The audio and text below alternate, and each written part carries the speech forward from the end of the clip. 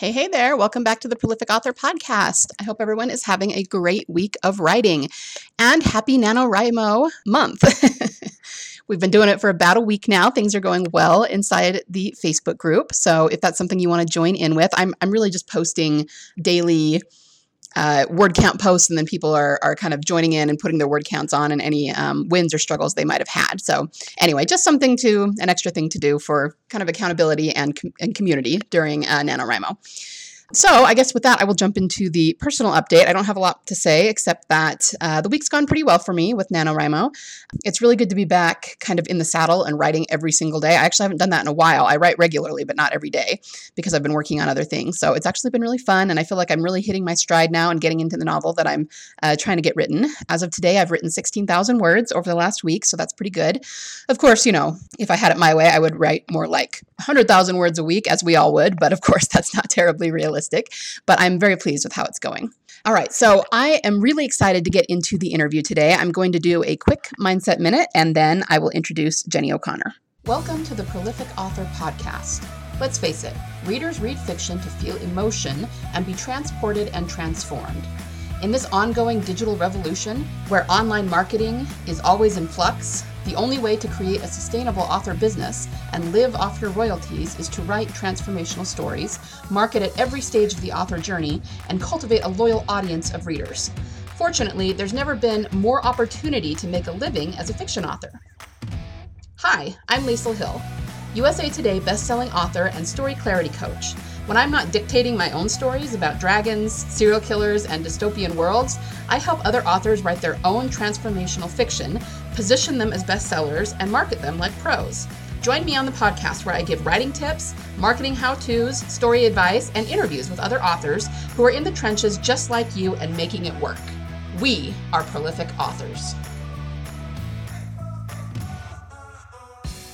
All right, so for the mindset minute today, I want to remind you to be thankful. And I know that sounds a little bit cheesy and a little bit woo-woo, but of course, being November, especially in the States where we celebrate Thanksgiving, this is the month to talk about being thankful. And to relate it to writing, remember that when we get writer's block, it's really not about writer's block. It's really not about the words, and it's really not about certainly our ability or how good a writer we are. It's really about putting stress on our brain. We try to force the muse, and what that does is it almost creates this fear that we're not going to be able to come up with words, that they won't be good enough, that the story won't be good, or maybe that we won't be able to find them at all. And so it puts stress on our brain, and that actually cripples our creativity. It literally paralyzes the muse, okay? So if you relax and de-stress, then the words will come to you. That's why everybody, figures out their writing when they're out on a walk with nature or in the shower or just, doing the dishes, making something, cooking, whatever it is that helps you relax, okay?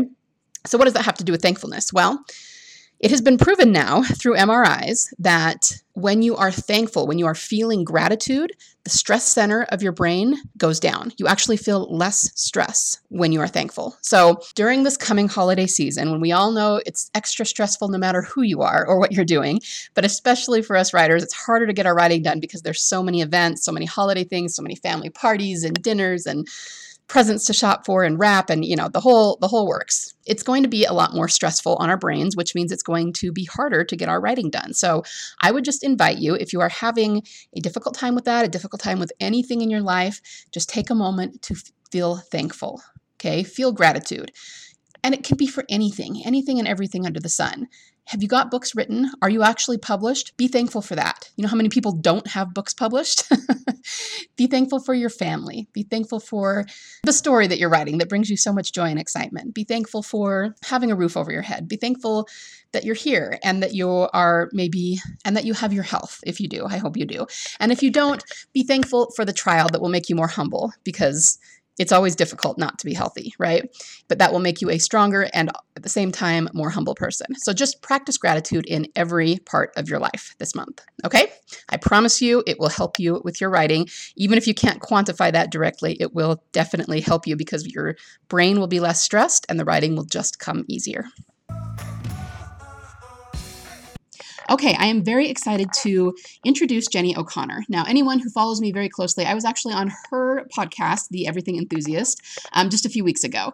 But Jennie is super fun to talk to. She's super inspirational, and she and I really kind of light each other up and get really excited when we talk because we're so alike. So she helps multi-passionate people kind of find their jam. She helps them be productive and, figure out how they can be multi-passionate, but also successful. I think we all know that when we try to do too many things, we tend to get bogged down in it, but that doesn't mean that we can't be multi-passionate. It just means that we need a slightly different roadmap to get there. So Jennie's going to talk about all kinds of things that will be very helpful, I think, especially for authors, because even if you don't consider yourself a multi-passionate author, you're probably multi-passionate about something. Okay, we have a lot of different things to do. I think even if they're all under the same umbrella of just authoring or writing, there's so many different tasks that we have to undertake, right? We have to write, we have to edit, we have to network with other authors, we have to email, we have to market. We've even on marketing, we've got 7 different ways to do that, 7 different types of ads, all that. And so I think a lot of what she says here is very valuable for anybody who's feeling stressed out and has a lot of different aspects of their business to pay attention to. And heaven knows that's us, that's authors, right? But I also consider myself a multi-passionate person in general and a multi-passionate author because I write in many different genres. So everybody buckle up and listen to what Jennie has to say. She's super fun, and I think you're really going to love the interview. Right. All right. Hey, everybody. Welcome back to the Prolific Author Podcast. I'm here today with Jennie O'Connor, who is a podcaster herself and also a budding writer. How are you today, Jennie? I'm wonderful. How are you doing? Good, good. Why don't we start off by you just tell everyone who you are and what you do and a little bit about your writing. Sure. So I'm Jennie O'Connor. I have been writing professionally for actually almost 2 decades now, which sounds a bit crazy. But copywriting, content marketing, that kind of thing, for a variety of different industries like real estate and finance and cannabis and health and wellness. And I think it kind of goes without saying that when you're working for the man, it's not really creatively satisfying. So right. I'm very excited to say that I am 35,000 words into my very first novel. So nice. Yeah, it's really exciting. It feels real. And so I'm just super stoked about that. And then when I'm not writing, I am what I like to call a facilitator of greatness for multi-passionate people who want to make a living with their creative endeavors and learn how to self-promote without feeling slimy about it. Good, good. And yeah, Jennie had me on her podcast just not too long ago, a few weeks ago. And one of the reasons I wanted to have you on is because I'm definitely multi-passionate, and I know that there are a lot of authors out there who are. So, what can you say about being, a fiction author and being multi-passionate for those who are? What kind of advice would you give? Yeah, it's so interesting. I feel like multi-passionate has become kind of a buzzword lately, but up until very recently, people didn't know what that was. And everyone who identifies as multi-passionate was like really struggling because the narrative is, conventional wisdom says you should pick a thing and get an advanced degree in that thing and do that thing forever. And then you will make 6 or 7 figures and whatnot. And so for those of us who just aren't built that way, that has made us feel like we were doing life wrong. So It's been so great to sort of start to find this community of people who are identifying as this thing and understanding that it's not wrong. And what I tell people that I work with, and I think that is the biggest piece around making this work for you, is to give yourself permission to pursue all of the things. Because as contrary as that sounds, if I give myself permission to do everything, I'm just going to be this scatterbrained person that's all over the place. But actually the opposite thing occurs, where it is easier to focus on whatever it is that you're doing in that moment, because you no longer have that fear of missing out that you used to when you would be doing a thing, the responsible thing, the money-making thing, let's say. Right. And this other thing is pulling at your attention and you're like, I can't do that. That doesn't make me money. That's not responsible. That's wasting time. Whatever that story is that you're telling yourself, it's hard to focus when that is going on in the background. Right. So I think give yourself permission. really helps in the moment with the thing that you're working on. Because if you know that after you finish what you're doing, your money making endeavor, let's say, you get to go color in an adult coloring book for 2 hours just because you've given yourself permission to do that. It's so much easier to finish the thing you're working on because you know you can eventually do that thing that brings you joy. And that's been game changing. And the thing is, multiple people have come on to my show and corroborated this very thing, that once they gave themselves permission, they found that they could focus infinitely more easily. So yeah, I love that. And I mean, there's a couple of different ways that I kind of want to approach that and talk about it, because like, I know for me, I'm obviously, most of us are creatives, are very right brained, but I actually do have a lot of logic and a lot of left brain. And I noticed that some days, I mean, I can plan to the nines, but some days I just don't want to do one or the other. So I end up probably doing the one that I feel like doing. But what you're saying is that actually can enhance our creativity to, or maybe not creativity, probably that too, but enhance our productivity by doing what our brain feels like doing at any given moment. Yeah, I really do agree with that. I think I just did an episode on time management, and basically my point of the episode was there is no one strategy that's going to work for everybody. There are just components of a time management strategy that I believe are essential. So I really think that anyone who's built the way we are should give themselves some kind of structure, whether that's like a weekly to-do list, and within the container of the week, you pick and choose the things that feel the most inspiring at the moment. Or even what I've sort of am doing at the, and my time management strategy changes like to everything. There is a season. Right. So I just put the thing on my to-do list that is due that day. And then I have this overflow list. So once that thing is done, I can go to the overflow list and sort of chip away. Those things need to be done, but they're not necessarily time sensitive. And I kind of go through that list in order of what I have the most energy to do right now. If it's a high energy task, what sounds really fun to just check off before the end of my day. And I think that is, as long as there is a structure in place, and then within that structure, you have the ability to feel a little bit free to do what needs to be done. I really think that works best for people with squirrel brain. I like that. Yeah. We all have squirrel brain a little bit. A little bit. Yeah. Yeah. And do you think that, I'm wondering this in terms of genres, because some people stick with one genre, but it's so common now to hear about people branching out to other genres and starting new pen names. And part of it is just because they can, in previous traditional publishing models, that wasn't even an option, but now they can do it. But I almost feel like sometimes doing that, I don't know that makes them more productive, and I don't know that it makes them smarter in terms of IQ, but at the same time, if you can successfully juggle more than one thing and get it all done, and you're creating, products or books in different genres, I almost feel like that gives you some sort of edge over those who just stick to one. It's almost like learning multiple sides of a business, or learning, different, I don't know what I'm trying to say, learning the different aspects of the same thing so that you're more of a master across all of them than just one. I don't know. What are your thoughts about that?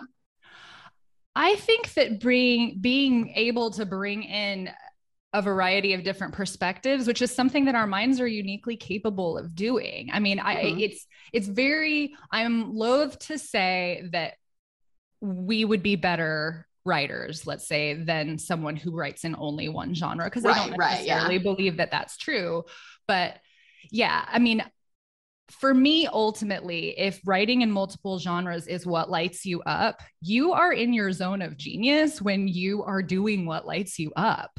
So you're writing better in each of those individual genres than you would be if you were like, no, my publisher says I have to stay here, so I'm going to stay here. And meanwhile, like, a part of you is withering and dying because you really want to be writing in this other thing. And that's why you were so inspiring to me. Was I have for a long time wanted to write horror. And then I started looking into self-development and memoir. And I was like, well, I can't do all of those things. There's there's a rule about that. And you defy the rules. So I think that, it really is, important to follow your joy, because when you are enthusiastic and when you are joyful about the process, you are more willing to show up. You are going to be infinitely better. You're at your best, you know? So yeah, I agree. I really do think that it can actually enhance your writing to allow yourselves to play in the various areas you want to. Sure. Yeah, I like that a lot. So if you have someone who's multi-passionate, and I mean, sometimes just logistically, it does take a little bit longer to master more than one thing if you're not, have all your focus on one thing. So when it comes to actually making money for multi-passionate people, I mean, what do you tell them, or what is your advice for kind of nailing that down early so they can continue working in their passion? Yeah, it's important to identify what your money making pursuits are going to be. And so it, again, varies for everybody. Some people are able to sort of like mush a couple of different passions together and make those make money. But in many cases, it's pick one and then do these other things as hobbies. Or in some cases, even like for me, like the copywriting was a good enough job that paid the bills. It wasn't creatively satisfying at all, but I was still writing. I was still honing my craft. And then I could spend time on the weekends or in my off hours, whenever they might have been, working on the stuff that really lights me up. So everyone's going to have, it's going to look differently for everybody, but I think that it's important to identify what the biggest need in the market is and have that sort of correlate with what your expertise is. Choose that thing as your money-making thing, and then you can slowly add the other things in, or you can just do those things as quote unquote hobbies.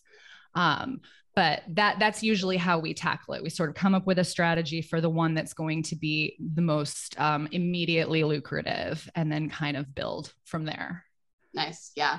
So I guess in terms of a writer, it would probably be whatever genre or, writing area is making them the most money. And then they can build their more, maybe less lucrative passion genres on the side. Yeah. Or the one, I mean, if you just feel really confident in one, you've been writing in one for many years, like you can absolutely still write in the other ones and play there, and then just make the one that you feel like, again, it's that level of expertise. If you feel really confident writing fantasy, then make that your moneymaker and then do the other stuff on the side.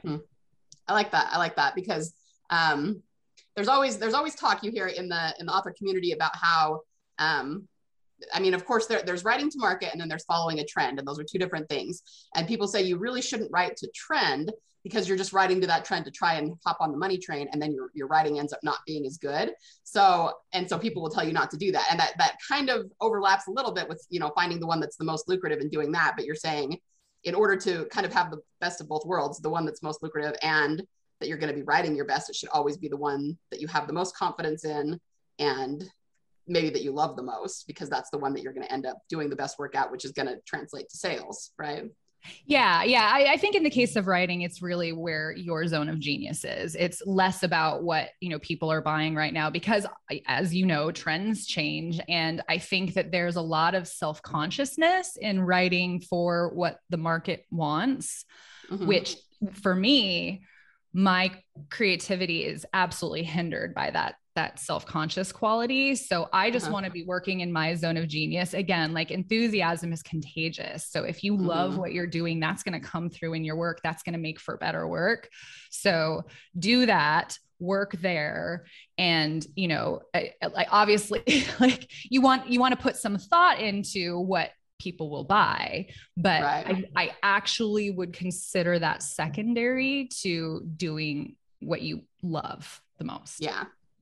Well, and I mean, that's one of the things I teach in my academy is I teach how to hit different points, of a story that any reader will connect with, but you can translate those into any genre. So I really believe that even if you are writing, possibly a lower, like a smaller audience genre, like one of the things I write is historical, it's definitely a smaller audience than say crime, but you can still get to the point where you have raving fans and can make lots of money on that genre. But I think your passion for it is definitely key. Yeah. And the whole time you're honing your craft, so if you're getting really good at that tiny genre, then you can apply everything that you learn doing that to something else later that maybe has a greater audience. Yeah. I like that a lot.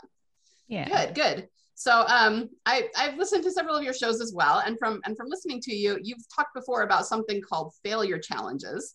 And I would like to hear a little bit more about that. I mean, most writers tend to be kind of introverted, and especially when they're starting out, they tend to be a little bit nervous to put their work out there, and they're nervous about bad reviews and what people are going to think, what their family's going to think, especially if they're writing something that's violent or has sex in it or something. So tell us about your failure challenges.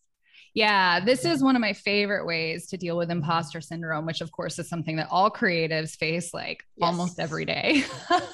So I actually, this idea came from this woman. Her name, I think, is Kristen Hadid, and she has her employees write failure resumes. So they go through their entire life and they look at their biggest failures, and then they write them down, and then they write down what they learned from it. And I liked taking that idea and then using the concept of exposure therapy. When you're scared of something, if you expose yourself to it over and over again, you eventually sort of become numb to it. And so I have people kind of create a list of all of the things that they know they need to do to be successful at what they're doing, but that are daunting. And then we sort of rank them. We pick the tiny things. And sometimes something daunting on your list is like going to the DMV. It's just, if you feel there's a fear there that it's going to take forever and it's going to be a huge pain and you're going to forget the things you need and have to do it again. Like, add that to the list too. And then, big things like going live on Facebook and, like being a guest on a podcast that might give you a lot of anxiety. Put all of those on a list. And then we slowly start chipping away at them. Like you can do one a day or a couple a week. And it's really good if you're in an environment, like when I do group coaching, where you're in an environment with like, where everyone's supporting you, but you set the goal to fail, because that failure is going to teach you something. Right. And it's also like 99 times out of 100, if you do fail, it's so much less terrible than you expected it to be. Like, you think the sky is going to fall, your entire family is going to abandon you. Like, it's just going to be this big epic thing. And it ends up being like, nobody cares except for you, and every day that you do one of those things and you fail and you're like, big deal, you become stronger, you strengthen that courage muscle. And then the big things, the going live, the being a guest on a podcast, are way less scary. And you're like, all right, I've done this before. Like, this is old hat for me. But the other really great thing about doing these failure challenges is that you're getting stuff done that you need to get done. And most of the time you're not failing. So that's the other thing that you learn, is that you think you're going to, and most of the time you won't. So it's just a win-win-win with these things. So yeah, it works really well for as a courage building exercise.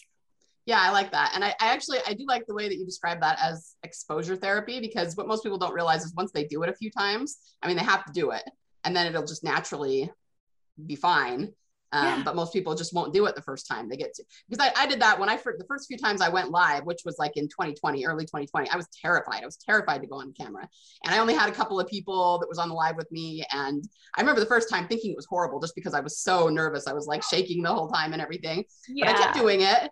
And by like the third or fourth time, that was only 3 or 4 times, I got done and I went, I just did that whole thing and it wasn't hard. You know what I mean? And that's all it took. It was like 2 weeks, 4 times. That was it.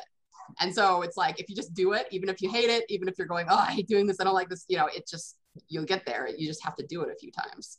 Yeah. And you have to learn by doing. Like, I can tell people and they can be like, okay, yeah, that sounds great. But you absolutely must like get in there. And so that's where the support comes in. And even if you're doing this on your own, just get a buddy, an accountability buddy, and do it with them. And you guys can cheer each other on and, pat each other on the shoulder when it doesn't go as well as you expected. But that's the beauty in it, is that like your worst case scenario never happens. Yeah. So that's awesome. Yeah. Yeah. I like that a lot. Well, and the other thing I teach too, I actually do teach some brain chemistry sort of things it's more really about creating habits. But once you do something, your brain creates a pathway to do it again, and it becomes more easy. The only reason you feel the fear is because you've never done it before. Once you do it one time, no matter what happens, whether it's, you crash and burn or not, it becomes easier to do again. So it's just a matter of taking control of your own brain really, and kind of forcing it to create those pathways to. Yeah, that's that neuroplasticity thing that you talk right. about, right? Yeah, you kind of rewrite that story. You've had that story going in the background forever, that what you know, to get where you need to go is so absolutely terrifying. And neuroplasticity allows you to write a different story where like, it's not so bad. I got this. Like I've done this before. So yeah, that is I'm so glad that more and more people are realizing that you can retrain your brain to think different thoughts that will get you infinitely farther in life. Yeah, I agree. Yeah. So for writers, how would you suggest that they start doing that? You know, I mean, I guess the fear challenge, write down what scares them, and then what's the next step after that? Yeah. I mean, like I said, find a support network, you know, like you have your Facebook group for writers. So maybe people could reach out to one another in that group, or even again, just find an accountability buddy and slowly start chipping away at that stuff. Obviously, if you need some like high level support, you can hire a coach who's going to, you know, cheerlead for you and that kind of thing. But I think that would probably be step one. I'm working with someone right now who's actually gotten to the point of publishing, like she's published and she's like over the moon about that. But she's like, now begins the hard work of like, I have to go talk about my book and I have to put myself out there. She's like, I have been so comfortable, like, again, being like maybe inherently an introvert, like many of us are, been so comfortable behind my computer. And then like COVID happened and I didn't have to show my face to anybody. And so those are the steps now. So she just needs to break down, okay, like the first thing I can do is go live. Then I'm going to actually have to like show up for a book signing and do a little talk. And so it like sort of rank those in order of least to most scary and start with the one that's tiny and overcome that. And then you'll just get braver and braver as you go along. Yeah. And for writers, a lot of times, I mean, there are plenty of writers who will never go live because they just don't really use that as part of their business. But sometimes it can be hitting publish on that first ad, or hitting publish on the book, or, you know, hitting send on the first email, things like that. Reaching out to an agent, you know, I mean, like you could start at the very beginning. All of that stuff is scary. So yeah, you just have to figure out what your step one is, what needs to happen next in order for me to progress, and then get like a team of supporters together and tackle that thing, and then just keep going. Yeah. I love that. So I know that you also are a big proponent of journaling, which so am I. So how does journaling fit into everything? Do you do morning pages? No. Okay.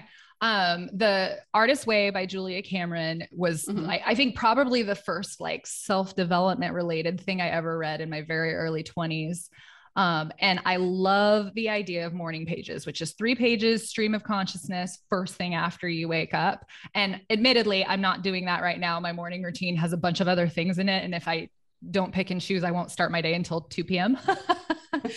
The struggle is real, but I love morning pages for kind of skimming off the fluff. Like I think that after I do morning pages, I can focus on my real writing, and those sort of more distracting thoughts like, "Ooh, I need to do laundry today," are sort of already gone. So that isn't any sort of structured journaling, but I think that it is so useful to anyone who engages in creativity every day. You can kind of just get the junk out of the way, and then you're sort of at your best to just go and do the thing. But I also love journaling for exploring your subconscious, you know, finding out maybe if you have a limiting belief around something. You know, if you just start writing and you go into a story, you can almost like find where that belief came from. Right. And that is the first step to like this whole neuroplasticity thing that we're talking about. That's that first step, is figuring out what the old story is so that you can work on writing a new story. So I use journaling with everyone that I work with, because I just think it's so, so important to like get inside yourself. And again, without that self-conscious component, like find out what's really going on inside. I love it. Yeah. I like that. I'll have to try the morning pages thing, because I do find sometimes that I have a hard time buckling down and focusing first thing, because I've got a lot of other thoughts on the brain. So I can totally see that being the case. But the other thing I was thinking is that I mean, I tell people to journal specifically around when they're trying to increase their word count and the amount of writing they do, and to write down specifically what their trials were, you know, why they got stuck, where they got stuck, you know, because it's really just about being self-aware about what the problems are, which is if you don't do that, you would just kind of, you know, okay, got to do other things now. And you would never realize where your problems were or what they were. But I was thinking while you were talking that it's also a little bit like free writing, which I teach if they get stuck plot wise, if they end up, you know, getting stuck about what's going to happen in their story, if they just kind of relax their brain and free write, then the muse kind of comes and they'll end up working it out pretty quickly. So I almost feel like journaling is a way to, we always talk about the conscious versus the subconscious, and we're technically can't tap into the subconscious because it's subconscious. But I feel like journaling is a way to purposely tap into the subconscious, and it kind of brings everything to the surface that we're questioning and answers all of our questions almost. I don't know. What do you think? Yeah, no, I agree with that. And I love the idea of having, so I actually said that every time management system, no matter how it looks, should have that review piece, that reflecting back on what worked and what didn't. And that's essentially what you're having your students do with that journaling exercise. And I think that is so important, because only with everything, only once you identify what your sticking points are, can you overcome them. If you just close down the computer for the day and then open it up again the next day without reflecting on that, you're going to run into the same obstacles, you know, which is the definition of insanity, right? So yes. yeah. So I think that sounds super valuable to have that reflection piece. In fact, I'm going to incorporate it into my writing practice. So thank you. Well, I even have, I mean, it's not quite the same thing, but I even teach that as part of like the internal character arc, that there needs to be a moment when your character reflects. And it's because it's so human, and it really is, that reflective moment is like sort of the key or the gateway that always transforms us. So that's what transforms the character. But it's true of human beings too. You know, we don't, you always hear about when people start doing the internal work and the self-help and that sort of thing, and they're just amazed how well it works and how different they are. And there's so many people, and I know it's hard for writers because they're going, we already are writing so much and you're asking us to write more by journaling. But I've had students that have been a little bit maybe skeptical, and then they're going, oh my gosh, I started doing that, it's working. And I'm like, yeah, I know. Yeah. Most people don't want to do it, but when they do it, they're amazed how well it works. Yeah. But, and again, I mean, that's because it's just free form and not like part of your word count. Like that, to me anyway, sounds like fun. Like, okay, now I'm off. Now I can just relax. And so even better for calling up some of the unconscious things. Right. But I hear you. It's a lot of writing to do in a day, but if you can see it as not work, the not work portion of your work day, then I think that you could sort of wrap your head around doing it without too much resistance. Yeah. And I think a big part of it is, I always call it relaxing your brain, but it's really taking the stress out of it so that you're just relaxing and doing it. So how important do you think that is for anybody who's, you know, trying to write or trying to be multi-passionate?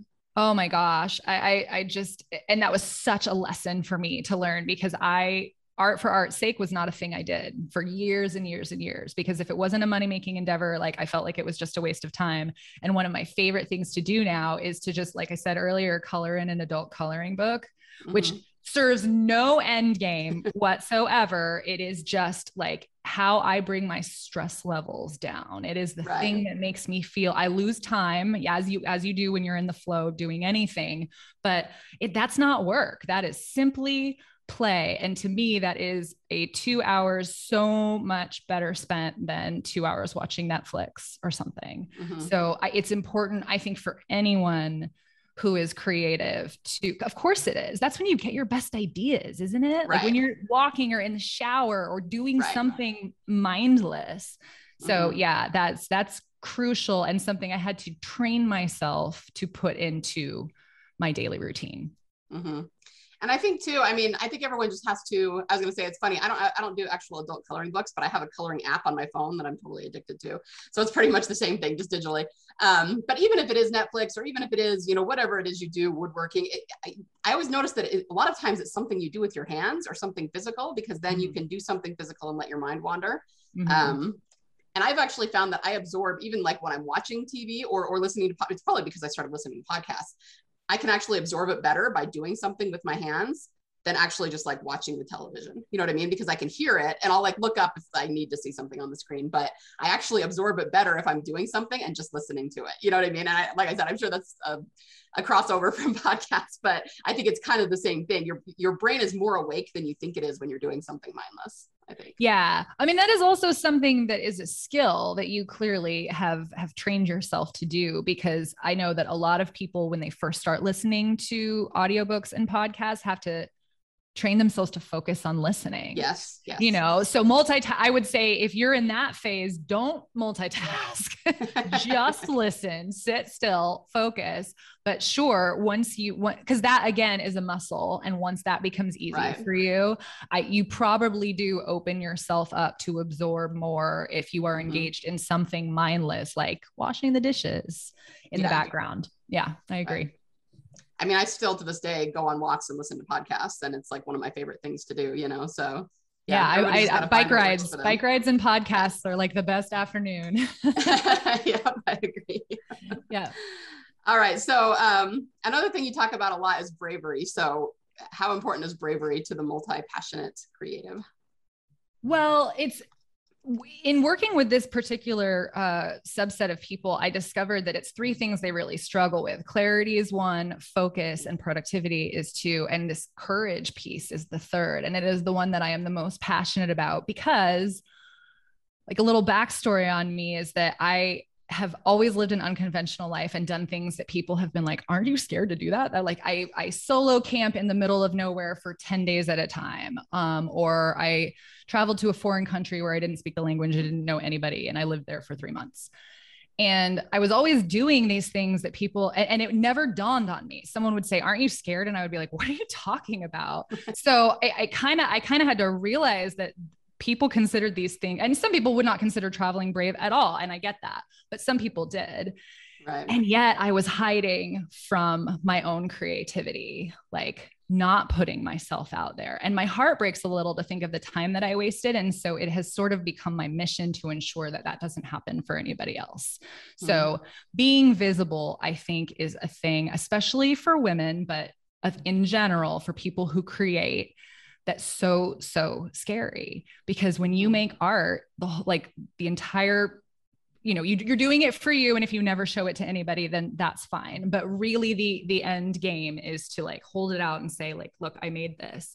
And that is such a scary thing, because this shame that we all just sort of came up with, you know, it's maybe an ancestral wound. I'm not even sure. It just goes back and back and back. But this notion that if we put something out, we might feel shame. It might get ridiculed. People might laugh us off the stage. You know, they might tell, and we attach our own self-worth to our product, which is something I teach not to do. You made a thing, that thing didn't work. That's not that you are a failure. So bravery, being visible specifically, is the thing that I really try to help people do. I do that through the fear challenges. I do a lot around imposter syndrome. And my other favorite thing is making accomplishments boards. So everybody knows what a vision board is, but everything on your vision board is something that you don't yet have, right? So it's almost a reminder of where you're not there yet. They can backfire sometimes if you're not in the right headspace, but an accomplishments board is going through everything that you've ever done that you're even a little bit proud of, and putting that on a board, and so you can look at it every day. And for me, like, because I've done so many things in my life, I have like the most beautiful plate of sushi I ever made. I have a welcome home banner from the kid in my life that I love more than anything. You know, and so photos of friends, like I'm a good friend. That's something that's on my accomplishments board. And I majored in costume design in college. So I have a bunch of old costumes I made. And that for me has been the biggest antidote to imposter syndrome. And it's right next to my bed. So I see it every day when I get up. And I just think that does wonders for training your brain to know that you are capable and you are great at things and you are unique. You are unlike anybody else out there. And that is the thing that I think helps facilitate bravery for my clients more than anything else. Yeah, I love that. I love that. And I mean, for writers, I think you should, like you said, do accomplishments across your whole life, but you could do different things like how many books you have. Even if you don't have any books, have you started a manuscript? Because 99% of people who say they want to write a book have never started a manuscript, you know, Yes. Have you even won coming up any with ideas, you know? awards? Yeah. Yeah. If you have like, if even if you went to your critique group and got a particular critique back and people were like, this was amazing, like put that on there, you know, like I think the problem is that we sort of feel like we have to have a finished thing in order to call that an accomplishment. And that's what learning about multi-potentiality and multi-passion has taught me is even the projects you've just started make you fascinating. You know, you don't have to have finished them. You are the most interesting person at the cocktail party. You're the one I want to talk to, you know? And so even for a writer, you just have to find those things, those moments when you finished writing and went back and read what you wrote and were like, who wrote that? That's good. You know, that happens to you, right? Where you're like, who wrote that? I do that all the time. I'm like, I can't believe that wasn't me. That was something being channeled through me. Those moments are the ones that you have to hold on to and remember, because that's what keeps you going when you feel bad. You wake up and you feel bad later on. Yeah. And I mean, that's actually something I could work on. I know that I don't know why I do this. Maybe it's some sort of subconscious fear or something, but I don't ever talk to people in my life about what I'm working on now. I'm more likely to talk about something I already worked on or something I'm going to work on in the future. But nobody ever knows what my current project. I mean, I have a critique group, they know, but you know what I mean? I just don't talk about it very much. But I think what you said is really valuable. I mean, there's all kinds of proverbs about that, right? Life is about journeys, not destinations. And the struggle, God, and the details, they're all in the journey. So that's what you should be proud of, the journey you should. And the other thing I was going to say too is whatever you're doing, I think you just need to own it. Yeah. Not only because that makes you more confident, but it actually cuts down on the ridicule you'll get.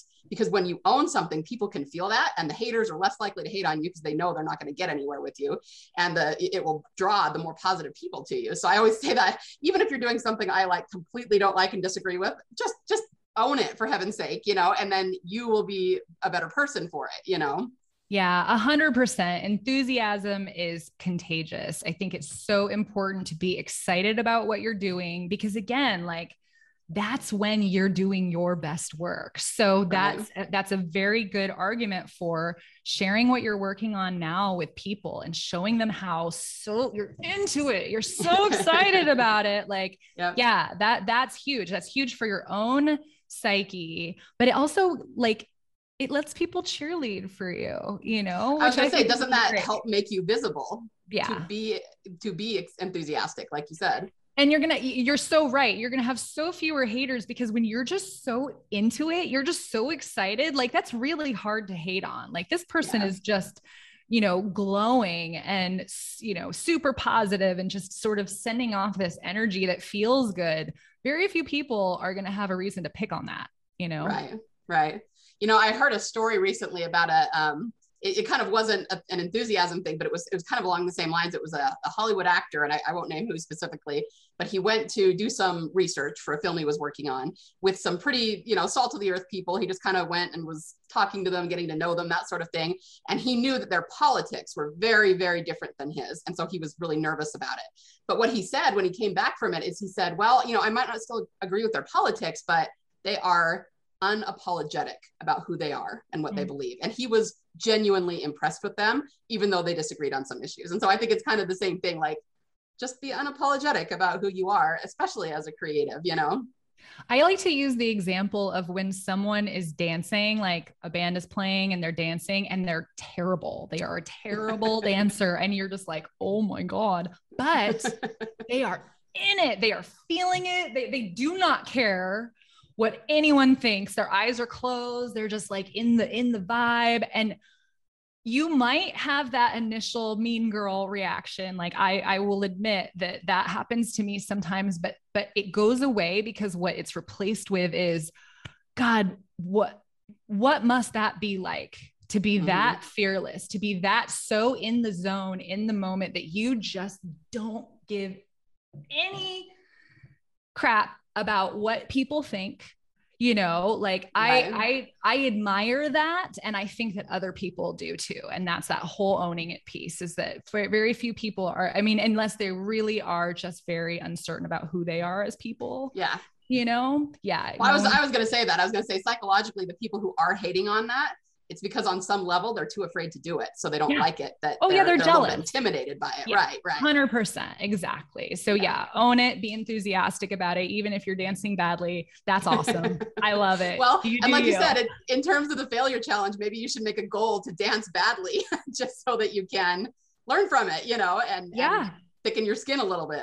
Yeah, absolutely. I mean, I've joked with people about like, give your number to like a cute boy, like, do and set the goal to fail so that you're not like, oh man, it didn't work out like that. You win if you fail, but you also win if you don't fail. Right. Yeah. I love that. I love that. Yeah. Great. Well, this has been such a fun conversation. Thank you so much for coming on and kind of filling us with joy today. Do you have any last minute advice or words you want to dispense to the authors listening? It's just that permission piece, like let yourself. So if for people who are multi-passionate, we don't have things laid out for us. Like if you went to school to be a lawyer or a doctor, like that path is pretty clear. And there are classes that teach you what to do next. For us, we don't have a roadmap like that. So the best roadmap is to follow your joy. I just think that is as long as you're doing that, it won't steer you wrong. Mm-hmm. I love that. And I think I've thought that about myself too. Like other people, sometimes you feel like they find who they are and what they're supposed to be so much faster than you do, but that's exactly what makes you special and what makes you different. So just embrace that. 100%. Yeah, I agree. Thank you so much. So where can people find you and follow you and interact with you? Yeah. So my website is jennyo'connor.com. That's Jennie with an IE, not a Y, and O'Connor with an OR, not an ER. I always have to specify. And my podcast is called The Everything Enthusiast. That's anywhere where you listen to podcasts. And I've got a bunch of great freebies on my website, 21 days to your dream job for people who are looking for clarity. And, a procrastination quiz if you want to know why you stand in your own way. So come download those freebies if you think those would be beneficial to you, and check out my podcast. And yeah, that's it. Yeah, great. Everybody do that, Jennie. Thank you so much for being here today. This was so much fun. Thank you, Lisa. This is wonderful. I appreciate it. Okay, how did you feel about that interview? Isn't Jennie fun? Make sure and go listen to her podcast because it's really super great, and follow her on all of her other platforms. So the only thing that I wanted to say after the interview here, I don't think I need to say a whole lot because it pretty much spoke for itself, but I really thought it was interesting when we talked about how we should tell people what we're working on.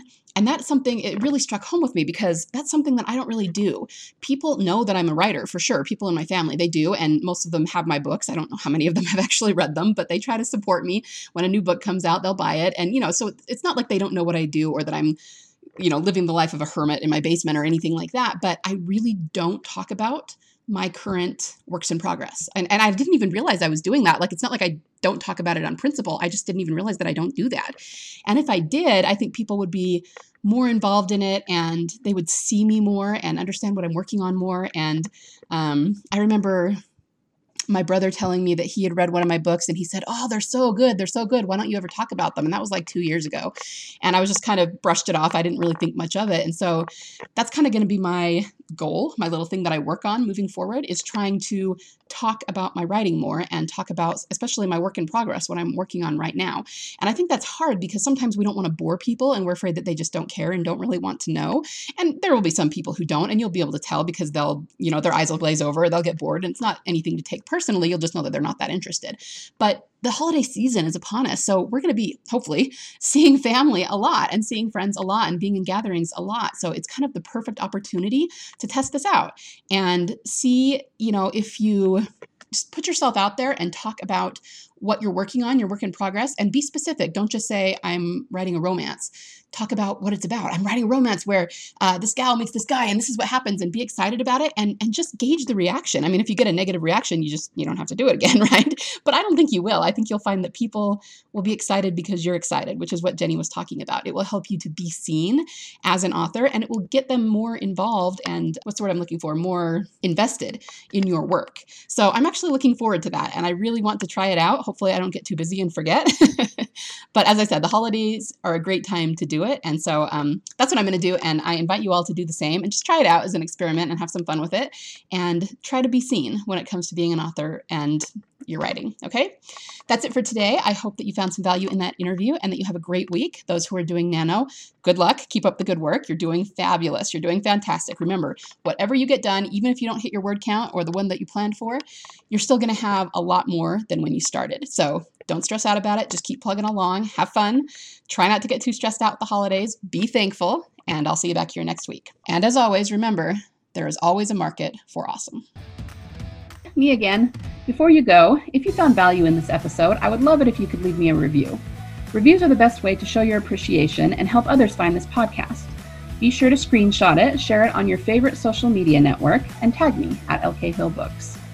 Remember, the world needs your stories. Only you can change someone's heart with your fire-breathing dragons, your mind-blowing mysteries, your epic romances, and your intense thrillers. So join the revolution and be a prolific author.